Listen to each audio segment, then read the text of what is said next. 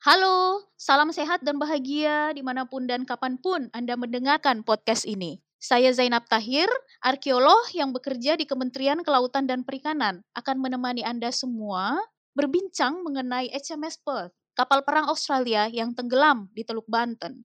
HMS Perth adalah kapal perang tipe lander penjelajah ringan milik pemerintah Australia yang tenggelam di Selat Sunda, tepatnya di Teluk Banten, pada tanggal 1 Maret 1942 dalam pertempuran antara pasukan sekutu Abdacom atau American, British, Dutch, Australian Command melawan armada Angkatan Laut Jepang. Peristiwa tersebut dikenal dengan The Battle of Sunda Strait atau Pertempuran Selat Sunda, sebuah pertempuran laut terbesar sepanjang Perang Dunia Kedua. Dari 681 total personil, 353 termasuk Kapten Hack Weller gugur dalam pertempuran tersebut. Sebagai gambaran, HMS Perth memiliki panjang sekitar 169 meter, lebar beam kurang lebih 18 meter, dengan draft kapal sekitar 5 meter. Untuk mengetahui kabar HMS Perth, setelah 2/3 abad bersemayam di dasar Selat Sunda, kondisinya seperti apa sih menyelam pada reruntuhan kapal perang bersejarah tersebut? Dan bagaimana seorang penyelam mestinya bersikap ketika menyelam di kerangka kapal bersejarah? Bersama saya hadir Sinatria Aditya Tama, peneliti arkeologi maritim dari Pusat Penelitian Arkeologi Nasional, anggota tim gabungan bersama Australian National Maritime Museum, melakukan penelitian dalam rangka monitoring kondisi HMS Perth sejak 2016 lalu. Saat ini, Mas Adit juga enroll sebagai PhD student di Griffith University Australia. Selamat datang dan terima kasih sudah bergabung, Mas Adit.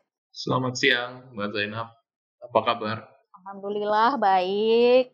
Nah, boleh ya ceritakan kepada kami, kapan pertama kali menyelam di Perth? Oke, jadi saya mulai dulu dari minat saya dalam meneliti kapal-kapal karam yang ada di perairan Indonesia gitu. Dan pada saat saya mahasiswa banyak sekali mendengar bahwa kapal-kapal Indonesia kita tuh belum banyak yang diteliti dan sudah ada beberapa juga yang hilang gitu ya karena faktor alam dan juga faktor manusia.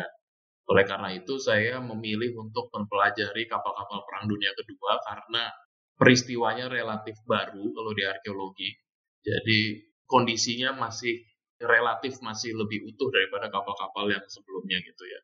Jadi HMS Perth ini sebetulnya adalah sudah masuk dari istilahnya apa ya, bucket list saya untuk meneliti kapal-kapal Perang Dunia Kedua di perairan Indonesia gitu. Dan kesempatan itu datang sebetulnya setelah adanya berita bahwa HMS Perth ini dipotong atau diambil besinya secara ilegal dari pemberitaan ABC News di Australia itu sekitar tahun 2013. Lalu menanggapi pemberitaan tersebut, Kementerian Pendidikan dan Kebudayaan dulu dipimpin oleh Direktorat Peninggalan Cagar Budaya dan Permusiuman dulu namanya. Kalau sekarang berubah jadi nama Direktorat Perlindungan Kebudayaan, mereka mengkoordinasi suatu monitoring dan survei arkeologi di kapal HMS Perth. Nah, salah satunya adalah dari Pusat Penelitian Arkeologi Nasional. Pada saat itu yang dikirim adalah saya dan teman saya Ahmad Surya Ramadan, Mada gitu ya, untuk mendampingi penelitian tersebut. Jadi tahun 2014 kita pertama kali turun di situs HMS Perth. 2014 lalu ketika Mas Adit dan tim turun, itu seperti apa kondisi HMS Perth? Kondisi HMS Perth pada saat 2014 bisa dikatakan masih relatif cukup baik ya, cukup masih utuh gitu. Jadi hal yang paling mencolok adalah di bagian stern side atau bagian buritan dari kapal HMS Perth ini masih sangat intact gitu ya, masih bisa kita lihat bentuknya secara keseluruhan. Bahkan bekas-bekas dari propeller juga masih bisa kita lihat gitu ya, walaupun daun propellernya sudah hilang, tapi tiang propellernya itu masih ada dan sudah kita dokumentasikan juga. Tapi memang di 2014 itu sudah muncul indikasi bahwa bagian-bagian dari HMS Perth sudah hilang gitu. Salah satunya yang paling mencolok mungkin adalah bagian cannon depan itu sudah hilang pada saat itu, dan juga di situ terdapat tali-tali seperti penanda gitu untuk besi-besi yang akan diangkat gitu, dan sudah kelihatan bahwa badan dari HMS Perth ini sudah mulai dipotongin. Kalau boleh memperkirakan, mengestimasi berapa persen waktu itu, 2014 lalu? Kalau di 2014 mungkin masih sekitar 70% masih ada.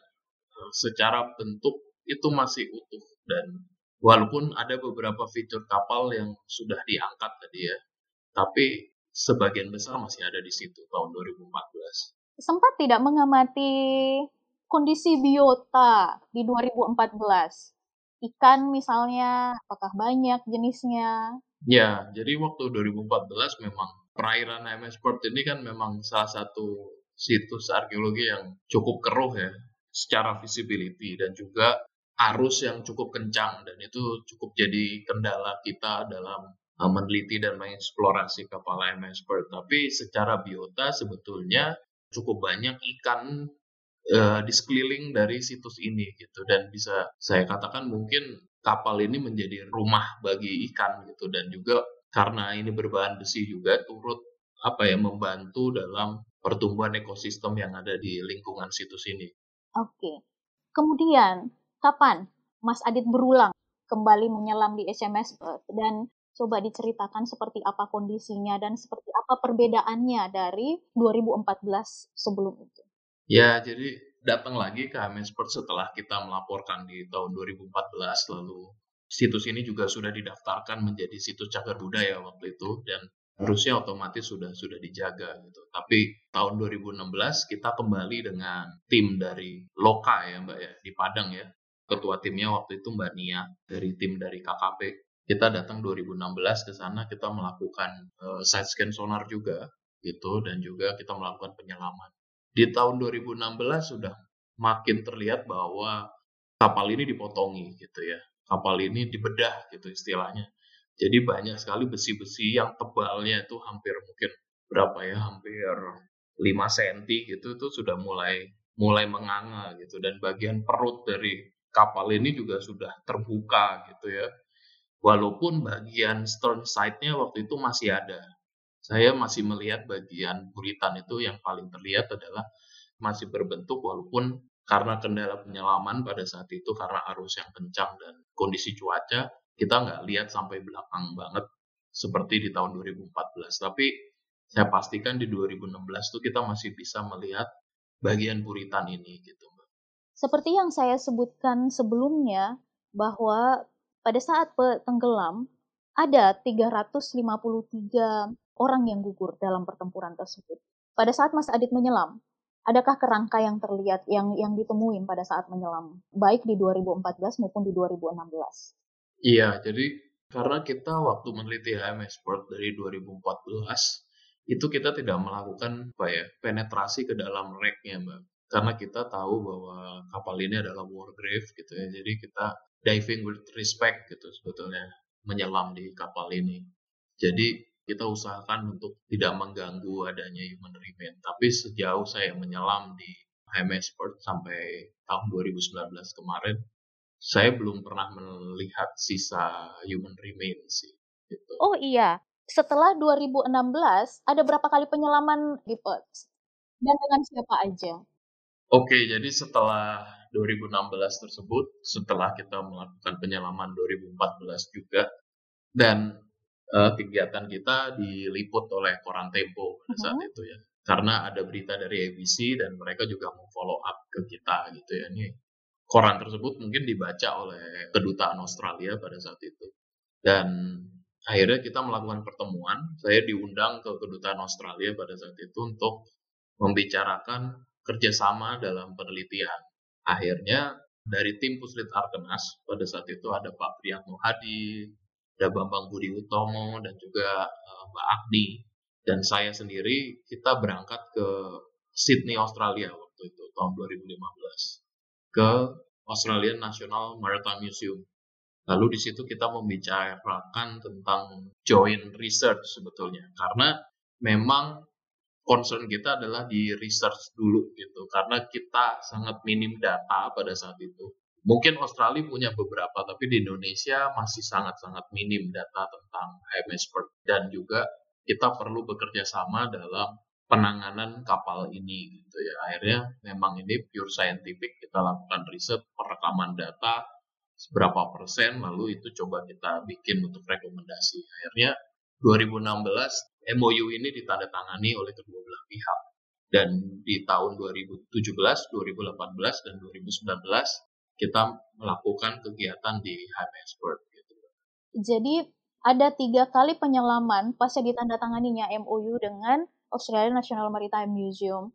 Kalau boleh kami diinformasikan, diceritakan, seperti apa kondisi HMS Perth dalam monitoring, 3 kali monitoring bersama tim Australian National Maritime Museum itu? Bisa dikatakan cukup mengejutkan hasil yang kita dapatkan ya, karena saya juga tadi sudah menceritakan yang tahun 2016 bahwa kita lihat bagian buritan itu masih ada gitu. Tapi di 2017 begitu kita melakukan side scan sonar juga di sana dan juga melakukan perekaman dengan multi beam, kita sangat tercengang pada saat itu melihat hasilnya karena HMS Perth ini hanya tinggal 40%. Dan bagian buritan yang tadinya masih utuh hingga saat ini bagian itu benar-benar hilang gitu. Entah diangkat atau bagaimana, tapi jelas sampai sekarang bagian buritan itu tidak ditemukan lagi gitu. Yang dari 2014 hingga 2016 masih ada. Tapi di 2017 itu totally hilang gitu, dan itu sangat shocking buat kita karena kayak kurang dari 1 tahun persentase kerusakan kapal ini sangat-sangat signifikan gitu. Dan ini yang akhirnya membuat kita harus stop ini gitu. Kondisi ini udah jangan sampai tambah rusak lagi. Akhirnya kita juga menyusun rekomendasi dan berkoordinasi dengan pihak kementerian yang punya wewenang untuk melakukan manajemen gitu. Dan juga kita coba ketemu pada saat itu dengan Sekda ya dari pemerintah Banten, kita juga melaporkan tentang ini gitu. Oke, dan kemudian 2018 lalu HMS Perth berdasarkan rekomendasi dari Puslit Arkenas dan Australian National Maritime Museum untuk ditetapkan sebagai kawasan konservasi maritim ya, itu berdasarkan hasil risetnya Mas Adit dan tim. Nah, pasca HMS Perth ditetapkan sebagai kawasan konservasi maritim, Mas Adit berapa kali menyelam di situ dan seperti apa kondisinya? Apakah ada perubahan? Kalau tadi diceritakan situasinya shocking karena begitu cepatnya bagian-bagian kapal itu hilang, dari pengamanan hasil monitoring pasca 2018, apakah ada perubahan?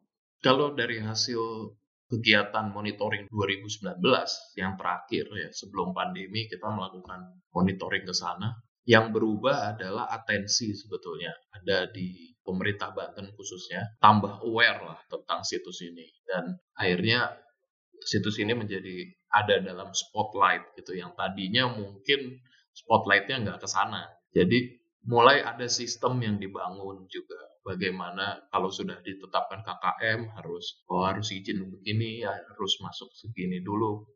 Saya senang karena mulai ada perhatian. Nah, merujuk pada kondisi sebetulnya dari 2017 tidak banyak yang berubah dan ini sangat sangat baik gitu ya. Karena setelah ditetapkan jadi KKM ternyata ada efeknya bahwa kapal ini tidak berkurang gitu. Memang ada perubahan yang terjadi, tapi kita menduga itu bukan karena aktivitas manusia, tapi mungkin aktivitas alam dan juga dari kondisi kapal ini sendiri yang memang sudah tua gitu ya. Dan juga karena bagian-bagian yang diambil, jadi mungkin ada bagian yang akhirnya tidak tertopang jadinya runtuh.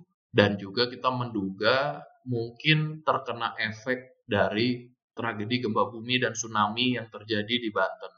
Cukup merubah tata letak dari bagian-bagian kapal tersebut dari 2017.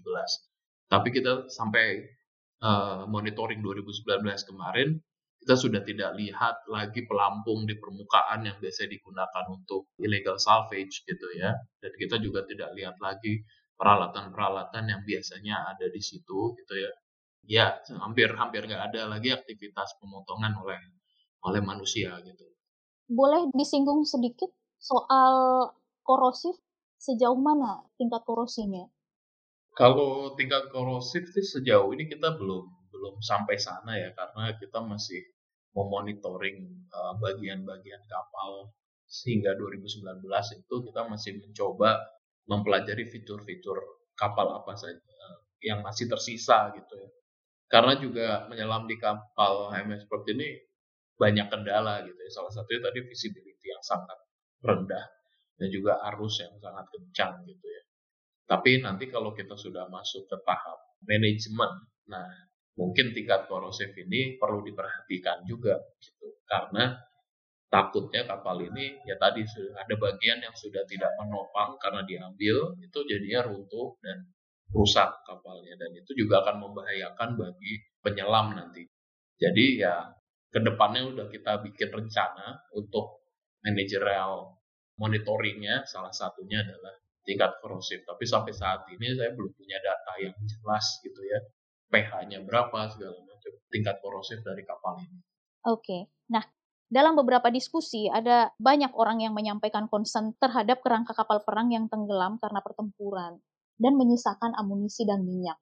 Nah, dalam monitoring yang dilakukan Mas Adit dan tim, sebanyak apa amunisi yang tertinggal dan bagaimana dengan sisa bahan bakar dari Perth itu sendiri? Ya, itu emang jadi bagian yang sangat menarik ya kalau buat arkeologi amunisi ini, karena ya jelas kapal ini adalah kapal perang gitu ya, bukan kapal penumpang, bukan kapal logistik yang tidak bersenjata. Tapi kapal ini adalah kapal light cruiser yang memang memiliki banyak amunisi yang dibawa gitu, dan pada saat dia tenggelam pun kondisinya juga pasti kan battle station, jadi memang banyak amunisi yang ada di kapal ini gitu. Dan sejauh ini sih belum ada kasus ya kalau amunisi itu meledak tiba-tiba di bawah air atau macam. Saya belum mendapat laporan tersebut, tapi memang banyak sekali amunisi yang tersisa di sekeliling dari di lingkungan situs. Nah, terkait oli, memang ini jadi satu concern ya sebetulnya untuk lingkungan di perairan manapun gitu yang terdapat banyak shipwreck, khususnya dari shipwreck yang berbahan besi yang sudah menggunakan bahan bakar solar atau bermesin diesel gitu ya. Biasanya concernnya adalah tumpahan minyak tersebut itu yang biasanya mempolusikan laut gitu ya. Dan memang hal yang menarik sampai saat ini pun bahan bakar dari MS seperti ini masih ada gitu. Minyaknya tuh masih ada di dalam kapal, dan kita kalau lautnya agak tenang gitu ya, kita masih bisa lihat bekas-bekas minyaknya muncul ke permukaan. Oke, jadi ada potensi leaking ya? Ya, masih leaking, jadi kayak bocor ke atas, terus banyak ngecebong gitu di permukaan gitu ya. Dan itu memang ya harus jadi perhatian juga. Mungkin kita bisa menutup bagian yang leaking tersebut, atau kita bisa merecover, misalnya amunisi juga bisa kita bersihkan. Tapi balik lagi, karena ini situs arkeologi yang punya nilai signifikan, sebaiknya ya begitu diangkat ya jangan dibuang, tapi mungkin kita tempatkan di museum atau di tempat yang bisa publik juga bisa melihat. Oke. Nah, Mas Adit, ketika menyelam di satu kerangka kapal perang dengan situasi seperti ini, masih ada amunisi dan ada potensial leaking, sebaiknya penyelam bersikap itu sikap penyelam yang melakukan diving di lokasi dengan situasi tersebut. Misalnya nih saya atau teman-teman saya dan teman-teman mau menyelam di HMS Pearl. Seperti apa sih sikap yang kita harus jaga dengan situasi seperti ini? Kalau dari assessment kami, sebetulnya situs ini itu kurang cocok untuk jadi daerah penyelaman rekreasional yang massal gitu ya. Tapi bisa dibikin segmented gitu sebetulnya.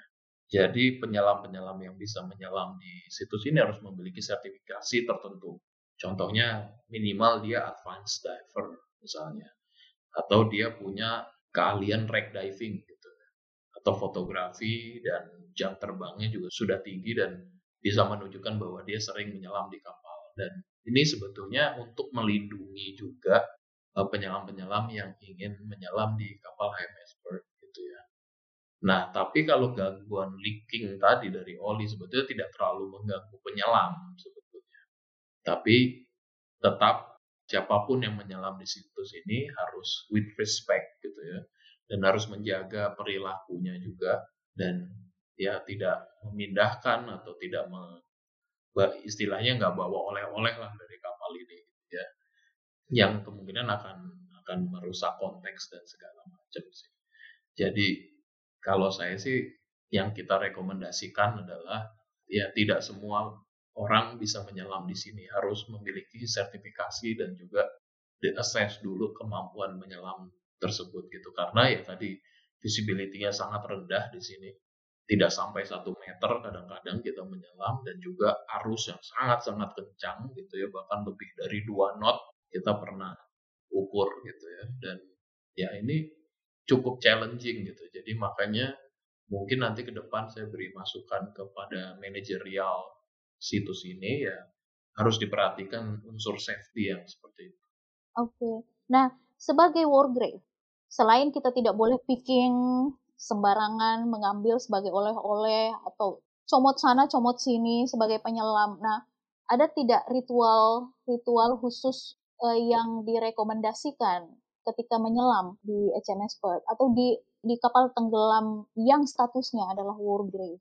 Ya itu sebetulnya prinsipnya sama seperti kita ziarah ke makam-makam yang ada di lingkungan darat gitu ya Pak ya. Kalau kita berziarah kan ada tata krama, ada respect yang harus kita tunjukkan gitu. Kita bukan berarti terus kita masuk ke makam, kita injek-injek makamnya, nah itu kan hal yang tidak sesuai dengan sopan santun gitu. Jadi harus secara personal itu harus menyadari bahwa ini adalah situs yang penting, satu secara historical value, tapi juga kita harus bersikap humanis bahwa di situ ada veteran yang gugur dalam sebuah pertempuran laut gitu, dan mereka tidak bisa kembali lagi ke keluarganya demi mempertahankan yang bisa dikatakan ya apa ya, negara mereka gitu dalam pada saat itu. Jadi kita sama aja seperti kayak masuk ke taman makam pahlawan gitu. Jadi rasa itu harus muncul gitu, dan kita harus with respect karena ini bukan kapal sembarangan, dan perilakunya juga harus dijaga tadi. Ya, tapi pasti untuk menghindari adanya apa ya, pencurian yang kecil gitu ya, seperti orang ngambil souvenir atau apa, karena mungkin akan banyak di situ.